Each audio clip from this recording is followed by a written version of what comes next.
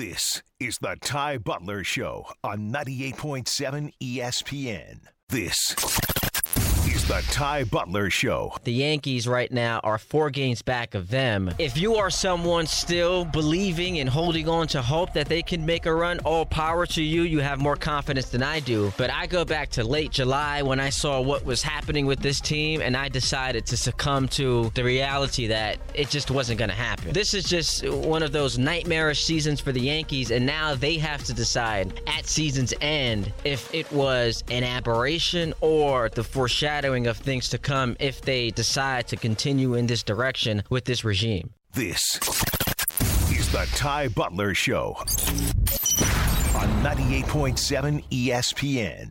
So I'm watching highlights of Elijah Moore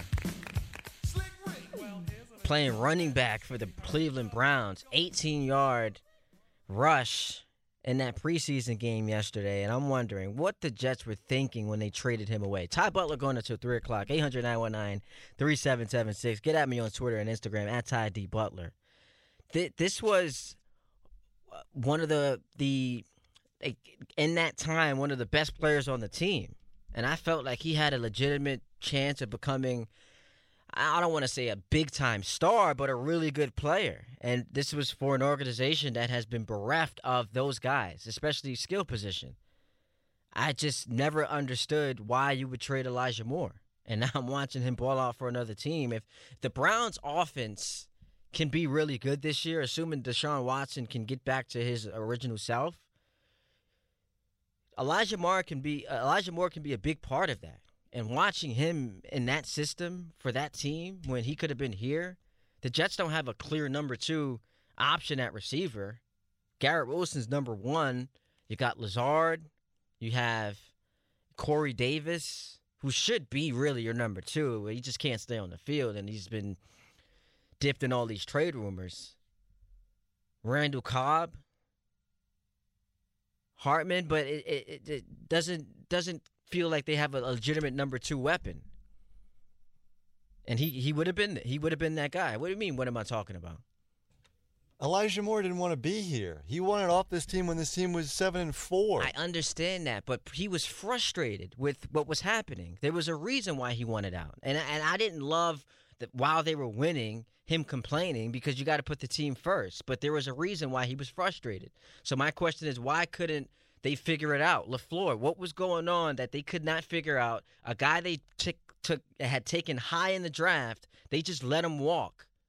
They just traded him away for nothing. They needed that third round pick to get Rodgers. You could have found a third round pick elsewhere. You don't have to get rid of a guy. Where'd they take Elijah Moore? A second rounder? Second round pick, yeah. You don't just punt on a second rounder you got in 2 years ago. That was 2 years ago you got him. And it's not like they had big time receivers. You could have used him. Listen, so something went wrong there, and it's a mess. The fact that y'all couldn't figure this out. Honestly, right now I would take Lazard over Elijah Moore. Or you could have both of them.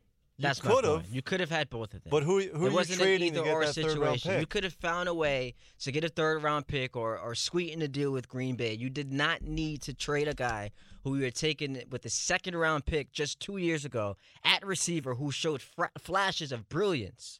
And you imagine what he could have been in this offense with Rodgers. You did not need to trade him away.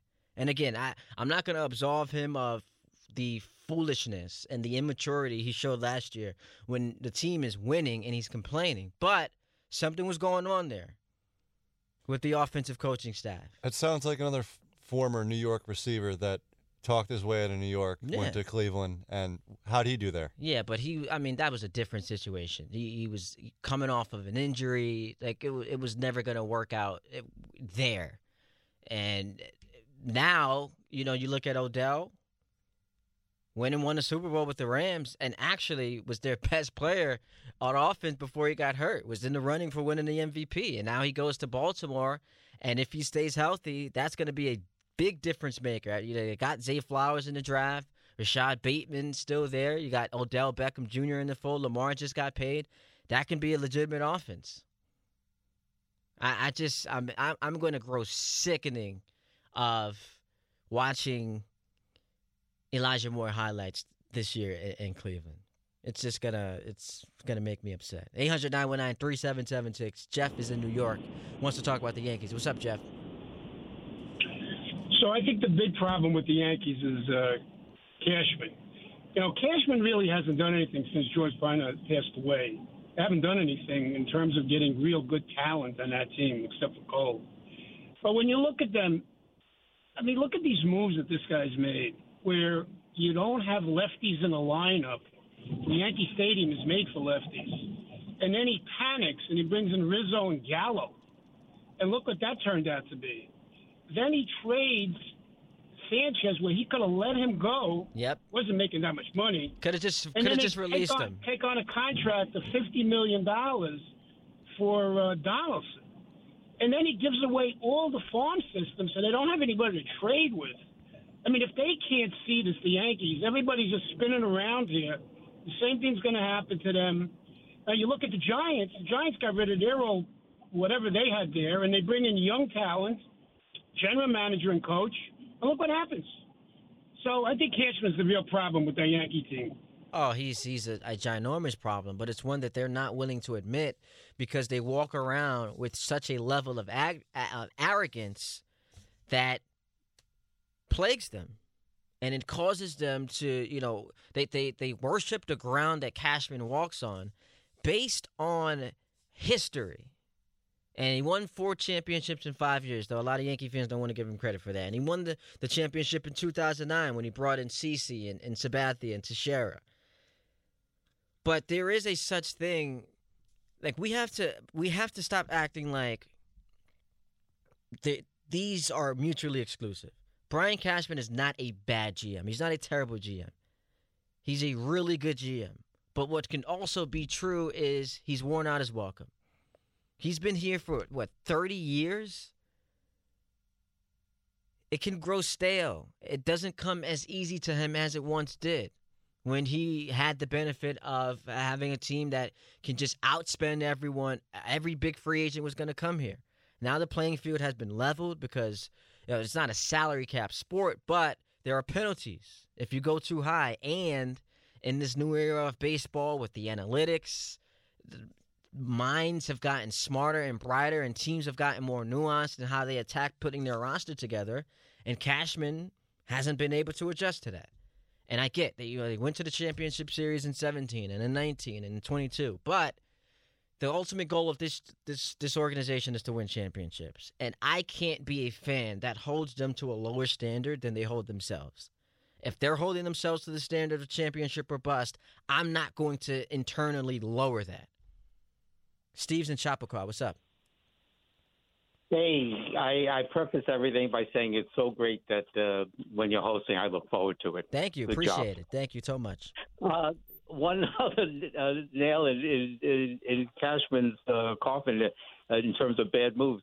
It was pointed out in an earlier show that the contract they gave to Rodon, 6 years, $160 million. Oh, yeah, and Freddie Freeman in Los Angeles. Oh, my God. I heard Gordon talking about that today. Yeah, I didn't realize that. Freddie Freeman, there were rumors that the Yankees were checking in on him, but it never felt real. But when you do that, you do the juxtaposition of, okay, here's what we gave Rodon, here's what Freddie Freeman got from the Dodgers. How's that working out? Oh, my God. And so, sorry. Now, it's not like the Yankee way to tear it down and build for a couple of years. So they're going to retool. Give me 3 or 4 targets, like Bellinger, Brantley, Clevenger on the pitching side, Blake Snell. What are the 3 or 4 things you think you want them to do and that you think they'll do to retool? The 2 obvious names, Steve, and I appreciate the call, are Soto and Shohei. Now, from all reports and all indications, it looks like Ohtani wants to stay on the West Coast. He'll end up a Dodger or maybe he'll stay with the Angels. But that's the name to go at. It's not going to happen, but that would be the name. That would be the prime target. And, second to that for me would be Soto. Go trade for Juan Soto.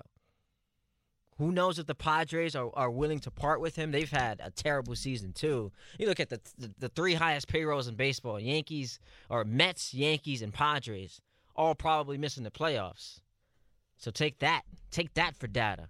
But yeah, Soto's the name I would go at. Soto is the name. Charlie Morton, because the Yankees need pitching. He's 40, and he's got a club option for $20 million next year. He's an older pitcher. Who knows if the Braves are gonna pick up that option? That would be a name I may be interested in, but again, the age just gives me a lot of trepidation. You mentioned Bellinger. There were some rumors they could have traded for him at the deadline, but then the Cubs started winning games, so I'd be interested in that as well. Yeah, those are the names. Soto has to be number one. Brantley, they should have brought in. When was he a free agent? What was this? 2020, 2021? Whenever he became a free agent with the Astros, I wanted them to bring him in, and they just didn't do it. 800-919-3776. We'll talk to Jordan Raanan in 15 minutes, get to football, and get to the baseball again later on. Yankees in action today. That is a 4 o'clock start down in Miami, looking to take this series against the Marlins. Mets play a doubleheader.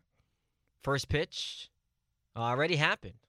Right? First, Mets already underway. That was a 1-10 start. Hopefully we can get that on the TV screen. They'll play a doubleheader today before wrapping up this series with the Braves tomorrow. So we'll get into the baseball. Continue to talk baseball, I should say. Talk football as well with the Jets playing their second preseason game today. The Giants having played last night. Still a whole lot to get to. Going till 3 o'clock right here on 98.7 ESPN. We didn't sign Odell to trade him, okay? And that's all I need to say about that. This is the Ty Butler Show on 98.7 ESPN. Don't sweat the technique. So I'm perusing Instagram, and there's a lot of people out there who can relate to this if you're driving. So I'm looking at a video of a guy getting into his car, and he immediately bangs his knee on the steering wheel. And the caption is, when you forget your 5'0" wife was the last one to use the car. By the way, nothing annoys me more than getting into my car. I'm banging the knee on the steering wheel. Got to adjust that. Got to adjust the seat. Got to adjust the mirrors, the side mirrors, and the back mirror. It's so annoying. Every time I go into the dealership for like anything, oil change, tire rotation, every single time they mess with it. It's annoying. I hate it so much. I just have one rule. You know how the iPhone allows you to restore it back to factory settings? That's my only rule with her. I say, look, drive the car, do what you want. Can you just restore it back to the settings you got it when you received it? And that's have the mirrors in place, have the seat pushed back, the steering wheel up to the top where the highest it can go because I've got long legs. And we're good. I don't want garbage. I don't want, coffee cups and creamers in the car. Can we just restore it back to the settings, the factory settings, when you first entered the vehicle? Is that too much to ask? I don't think so. Sometimes I'd be forgetting that they adjusted my mirrors, and I'll just be driving with my mirrors like outward. Yo, today I actually drove I want to say half a mile, not even realizing that my side mirror was tucked in because that's what Same I do for me. at night. I tuck in the side mirror. You don't want to come. That's another thing that'd be terrible. You get to your car, your side mirror is just taken off. So I tucked it in, drove a half mile, not even realizing it until the first time I had to make a left turn. I'm like, oh well, that's not smart. That's pretty dangerous. I think that's what's going on in Joe Leo's household because he said he got into an argument with his lady and they're not talking until Halloween. That's fishy to me. That's 2 months. When did I say that? You said that the other night. Y'all got into an argument because you're celebrating your 26th birthday, and I asked, were you gonna go home after working 7 hours, go home to some pleasure, and you said probably not because she's mad at you and you're not gonna figure it out until Halloween. No, I just don't like the kiss and tell. She doesn't like if I kiss and tell, and we're just gonna leave it at that. What's the kiss and tell? That's your girlfriend. You guys are in a relationship. Really good song, by the way, Kiss and Tell. Yeah, in a relationship. That's not where the phrase kiss and tell originated from. I don't need my business on the airwaves. But it's just us talking. No one's really listening. It's 1 o'clock on a Saturday. We can come talk. in here after the break, and I'll you'll give us the whole rundown on what happened last Thursday night? Now, this is like 1 a.m. So that's type raunchy. That's a great way to bring in Jordan Raanan from after this. It's type raunchy. 800-919-3776. So Joe Leo is mad at me, and the phone lines are starting to blow up with the Jet fans who went away on this. The Elijah Moore, we can do small picture, big picture. The small picture is This is a talented receiver, an organization that has been bereft of those things. You drafted him second round in 2021, and for some reason that relationship went awry. As you were trying to mold your young quarterback, Zach Wilson, the best way to mold a young quarterback is to give him weapons. You drafted a weapon and then fractured the relationship to the point where you had to give him away to Cleveland for, a third-round pick. So that's a small picture of it. The big picture is you look at all these drafts now, and there are a lot of misses. High-end picks that you expect to be blue chippers. You expect to be starters, and you're just flat out missing it. We can completely wipe away the 2020 draft. Mekhi Becton, bust. Denzel Mims, traded him to Detroit. And I love the commentary after that was, well, the Jets won because anything you can get for him, that was a big victory. No, the hell it ain't. You took him in the second round in 2020, and you traded him away for a conditional pick. He was a bust. Ashton Davis. I mean, look at that. The player who actually played the most games, and I heard this from Dan Grassa, of that draft, was the punter, Braden Mann. So that is a complete wash of a draft. Then the next year, Braden Mann got cut. He was bad last year. And his best memory, or worst, I should say, is going to be that New England game. But then you go to the next draft. Zach Wilson. AVT you hit on. Elijah Moore you initially hit on, but he's gone now. Michael Carter looking to have a bounce-back season, and both Michael Carters are actually pretty good. But missing on Zach and missing on Elijah Moore, that's 2 of your first 3 picks. So he gets credit for the next year with Sauce and Garrett Wilson and Breece Hall and Jermaine Johnson. But, I mean, there are a lot of misses there. So that's what I'm talking about. It's not just about Elijah Moore. It's when you look at the totality of these drafts, it's a lot of swings and misses, which is why this year is a ton of pressure.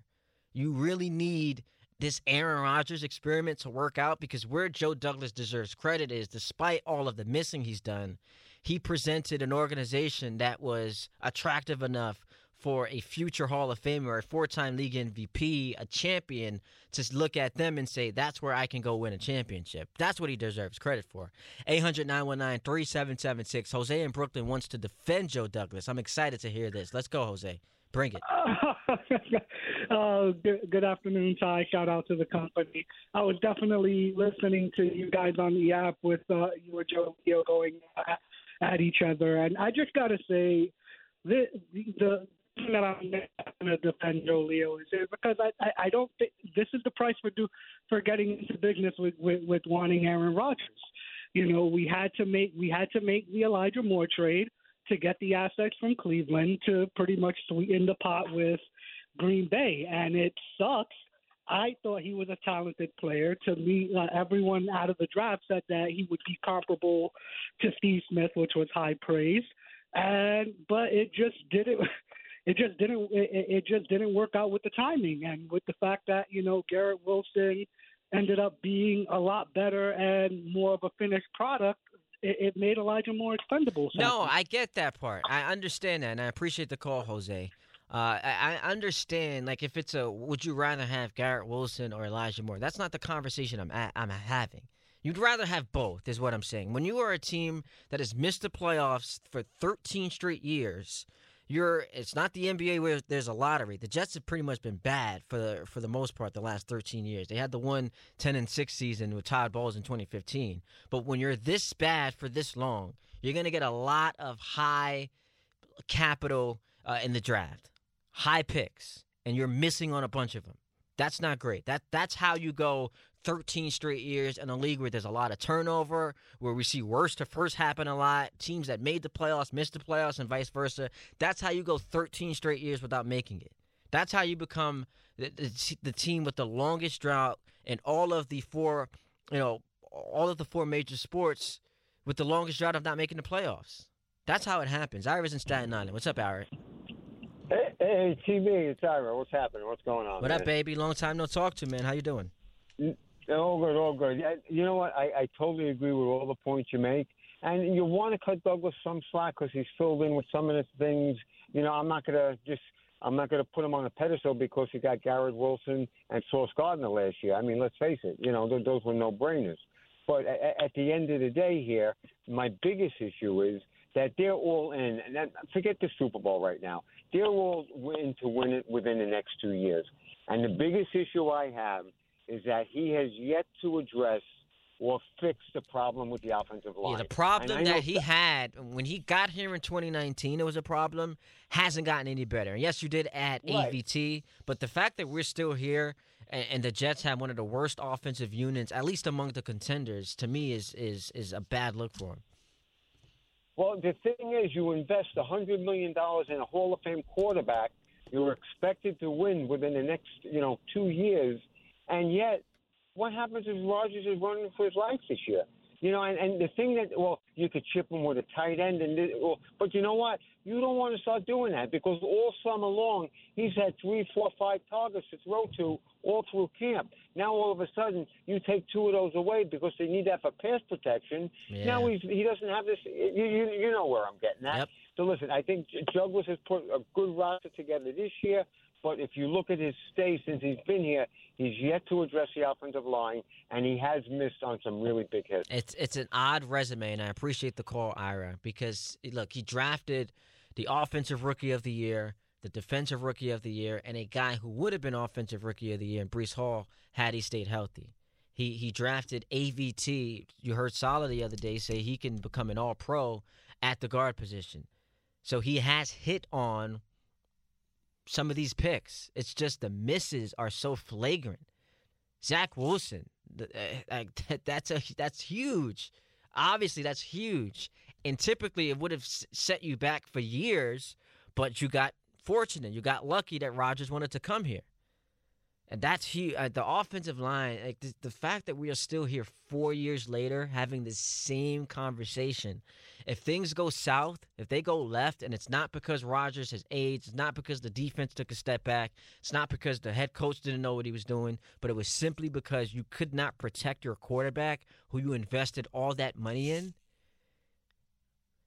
they're going to be coming for Joe Douglas. This is the Ty Butler Show on 98.7 ESPN.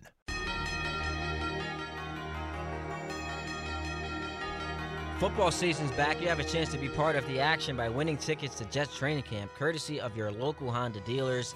Visit your local Honda dealer for a great deal today. Honda is a proud partner of the New York Jets. Before we get to Jordan Raanan, if you're looking for hockey gear, Monkey Sports is the place to be with retail stores in Farmingdale, Long Island, and Woodbridge, New Jersey.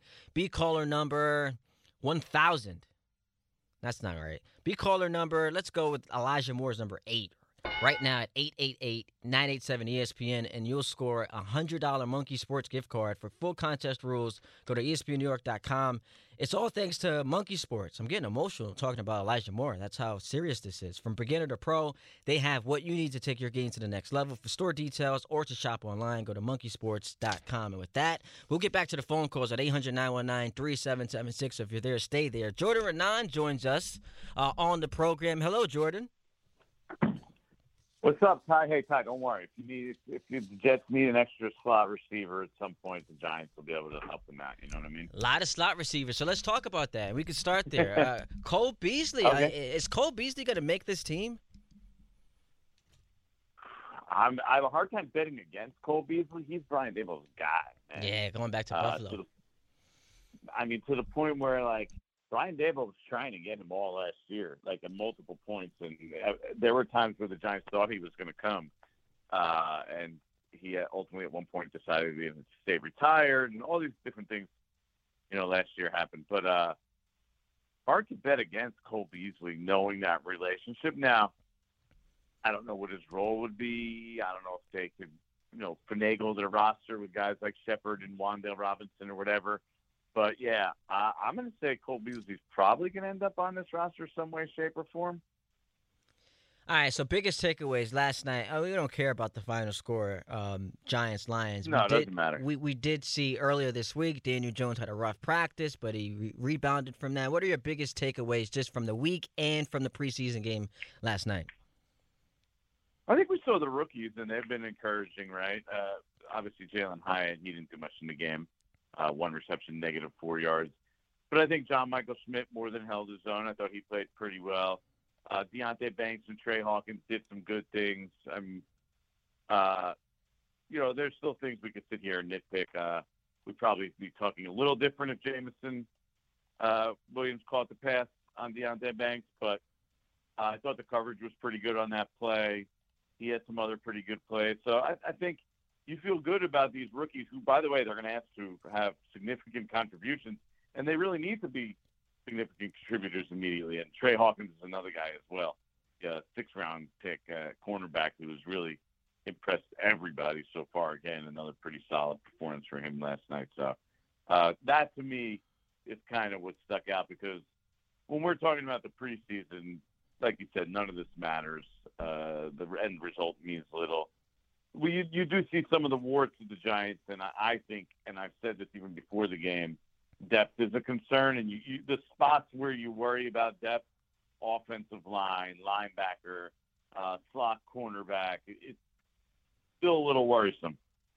I don't want to hear about offensive line lack of depth. I'm a Jets fan. And the Giants just locked up their left tackle to a big time contract. The Jets don't even know if they have a left tackle. They're depending on a 37-year-old. So I don't want to hear about the offensive line issues with the Giants. Well, I mean, the Jets have like Mekhi Becton. He's like a backup at this point in a crapshoot. The Giants are sitting there hoping Evan Neal's, not Mekhi Becton, and we don't really know until he gets out there and shows us that he could play at a higher level than he did last year, and they don't even have anything behind him. So that's why you look at the Giants situation and you're just crossing your fingers, because if Evan Neal's not that guy, they're in big trouble, because the interior of their line is certainly not the strength of this team. It's probably the weakness of this team. That's what my next question was going to be for you, Jordan. Like, if things go south this year, I think it's crazy for people to look at it and say if they miss the playoffs, that's not a disappointment. But let's just say things do go south this year. What will be the reason? What are you looking at and saying that's their biggest weakness? I know you just talked about the interior offensive line, but if they go south, what happened? It would just be injuries in general. I don't know if they could, even at running back after Saquon, what do they have behind Saquon? If they lose Saquon, think about how the drop off after him, right? Offensive line. I mean, God forbid Andrew Thomas got banged up. I mean, they'd be in humongous trouble. That offensive line in general. So to me, injuries is the thing. They could be a good team. I think they have better talent, but after the starters and after the guys that they have, wide receiver is the one position they actually have depth at now. That's what they did. They don't have that big high end guy, but they have depth. So they could afford some injuries there. That's why you can afford to go forward with Sterling Shepard and Wan'Dale Robinson and Paris Campbell, who has a history of injuries, and even Darren Waller, who has a history of injuries. But injuries on the offensive line, running back, quarterback, in the secondary, they'd be in big trouble if they have something, God forbid, happened to Bobby Okereke. God, their inside linebackers are back to where they were last year, where you're going to be picking Jalen Smith and Jared Davis off the street, and they might be starting. But see, that's the point. You mentioned injuries, which I guess it's hard to predict injuries, and every team has to worry about injuries. But when I hear, well, the Giants might be better, but they're going to take a step back, they might miss the playoffs, I don't get it. I really don't understand that. You just paid your quarterback top dollar. Your running back's here, and he's, for all intents and purposes, he's happy. You love the coach. You love the GM and what he's been able to do with this roster. I understand you're still technically in the midst of a rebuild. It's year 2, and last year kind of quickened the timeline. But the NFC is so weak compared to the AFC. I feel like the expectation should be that you make the playoffs, and if you don't make the playoffs, that's a disappointment. Am I unfair with that? I don't know. I feel like they have 8-9 win talent overall, and so do I think, if they go 8-9 or a couple things don't go in their favor and they go 7-10, is it a disappointment? Maybe a little bit, but I don't think it's a step backwards. How about we term it that way? Yeah. If they don't make the playoffs, it's disappointing because they made it last year and won a playoff game. But I don't think it necessarily would be a step back if they went 8-9 and didn't make the playoffs and had some injuries that they just ultimately weren't able to overcome yet. talking to You Jordan. think that's crazy? It's not as I wouldn't. It depends on how it happens, right? Like if they miss the playoffs and Daniel Jones looks awful, then yeah, that's a step back because now you once again have questions about your quarterback. But if Daniel Jones looks awful, they're not going to be 8-9. Yeah, if he looks awful, I'm just saying missing the playoffs. If they miss the playoffs and let's just say he takes a step back or he never makes that jump from where he was last year to what you think he can become, then that's the step back. We're saying the same thing just in different ways. Yeah, but here's why it's different. Like if you're looking at, let's look at it from the Jet perspective for a second. Like there's people that legitimately think they have championship aspirations, right? Like sure. They could be in an AFC championship game, right? But to not make the playoffs would clearly be a big disappointment. Absolutely. Who's out here thinking the Giants are going to the championship game? Like I'm sure there's some big-time Giants fans that think that. But like their over-under in Vegas is 7.5 wins. Yeah. So like, you know what I mean? They're like, okay, even like people who like the Giants in general are like, we think they're a good team, they're a playoff team, but they're like a wild card, borderline playoff team. So that's why I think it's a different kind of disappointment in regards to the season if they somehow did not make it. Absolutely. When you measure those teams up against each other, then clearly, like the Jets have way more to lose this season than the Giants. I'm just talking about just looking at what's happening with Big Blue. If you get to the end of the season, you miss the play. I hear a lot of Giants fans saying, you know what, I don't know how disappointed I would be. I struggle with that. But as far as looking at this season, what is your expectation? What are you predicting? I think I predicted 8-9, so that's like right. 8-9. So you have them missing the play. So you have them missing the playoffs. I'm really just focused. It's just, man. I mean, can they win one more game and go 9-8? Sure, and make the playoffs with this extra team in the playoffs. You can make it in with a mediocre record for sure. But yeah, I don't know. It's the reason I'm hesitant to say they're a 9 or 10 win team at this point is because the schedule's tough, man. I mean, the whole AFC is difficult, and I know people want to crap on New England. That's fine, but they're still like a top defense in the NFL. Yep.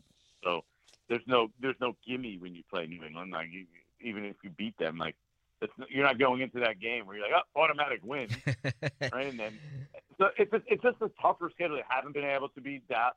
To me, let's see what happens in the opener. To me, that opener is so big for the Giants. You lose to the Dallas Cowboys at home in a primetime game. All of a sudden, I have a hard time seeing them having a winning season. Because if you can't win that game at home, like then they're not going to beat Philly probably. They're not winning in Dallas.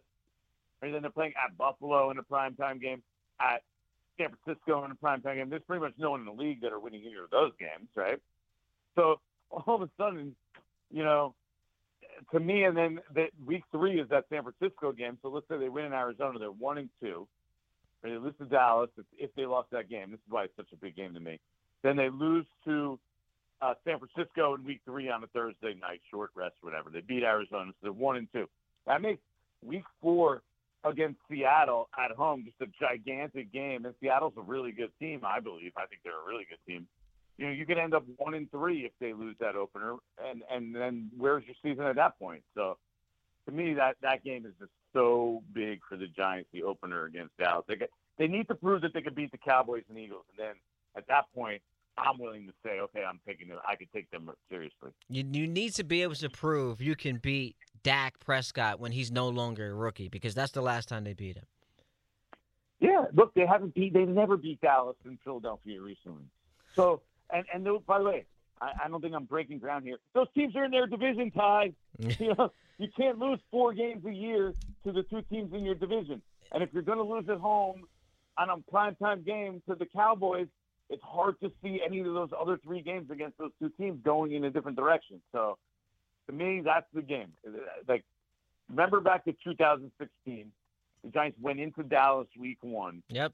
One on I believe Victor Cruz scored the game-winning touchdown. He was coming back after missing basically 2 years. Yep. Right? Did this also in the end zone. Him and Odell got fined for like dancing together, whatever it was. Hey, that game catapulted the Giants, and it ended up being a good season. Same with last year. They probably should have lost the opener to the Titans. That Titans right? game, yeah. Titans dominated them, should have blown them out in the first half. And on top of that, the Titans screwed up the end of the game and missed the field goal. Mm-hmm. So, and the Giants and Saquon made a ridiculous play. Like, they could have easily lost that game. But and Daniel Jones had Daniel Jones had that red zone interception where he got aired out on the sidelines. Oh, yeah, that was awful. But they played terrible in the first half. If you think back to the first half of that first game last year, everybody, I don't care who you are, the biggest Giants optimist, you were looking at that first half of the first game last year thinking, oh, my God, this is the same team we've seen the last 5 years. Yeah. Well, I mean, they're not the same team now because they win a playoff game. They win a road playoff game, and all of a sudden, Jordan Raanan has them winning 8 games. So you see, they haven't come that far. They haven't come as far as people have thought because Jordan has them winning only 8 games next year. Pretty sad. Look, but Ty, I told you this last time. No, you did. That's right in line with where they should be in the progression. Last year was a rebuild year. They overexceeded their talent level. They were a 6-win team. This year they're an 8 or 9 win. Look, I'm harsh. Hopefully they're a 10 to 12 win team. I'm a harsh critic. I expect that a quarterback being paid $40 million a year should be able to win more than 8 games and not finish under 500 and miss the playoffs in a weak conference. But that's just me.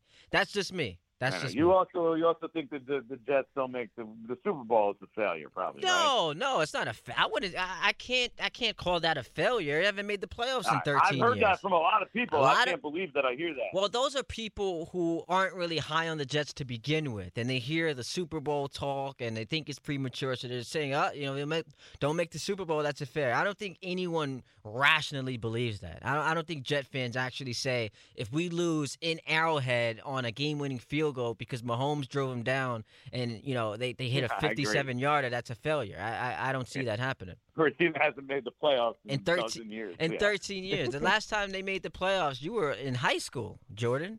That was the last time. I mean, you don't have to tell me. I remember. Thank you so much, man. We got to make progress. Remember, at some point this year, you and I are going to host a show together, and we'll talk a lot of Jets, talk a lot of Giants. We'll do it all. That's going to happen at some point, so make sure it does.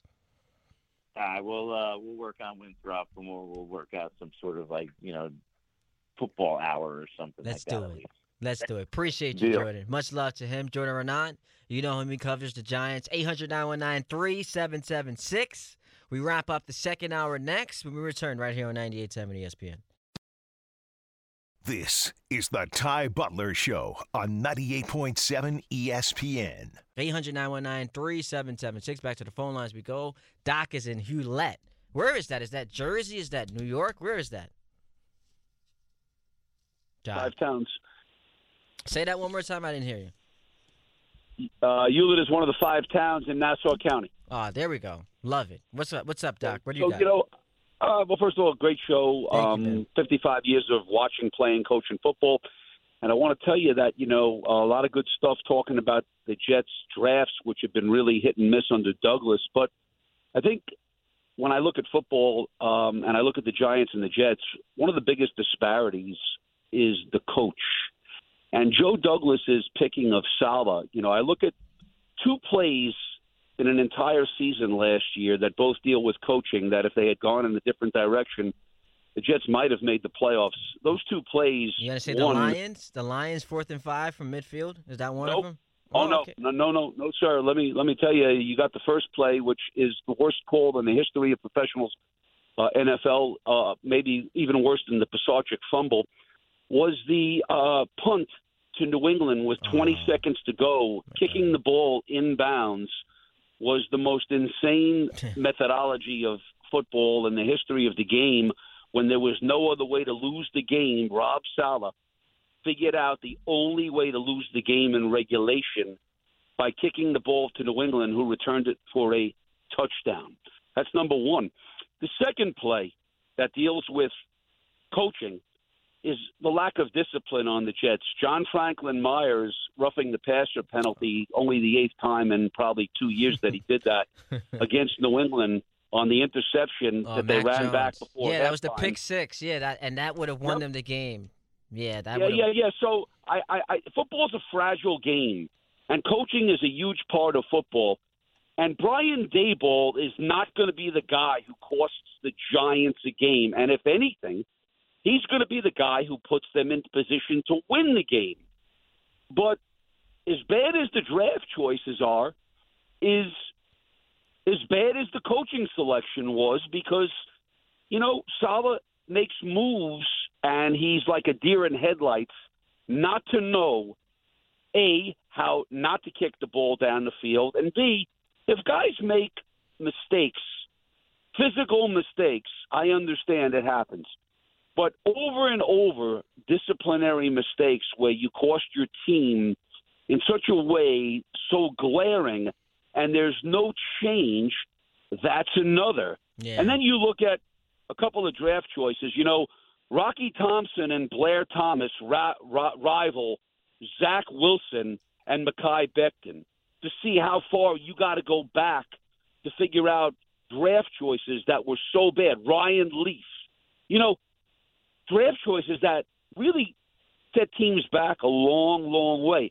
And Aaron Rodgers, as good as he is, like everybody's calling up and saying, finally waking up after a good amount of time, well, you know what? I've never seen a quarterback throw the ball from the seat of his pants.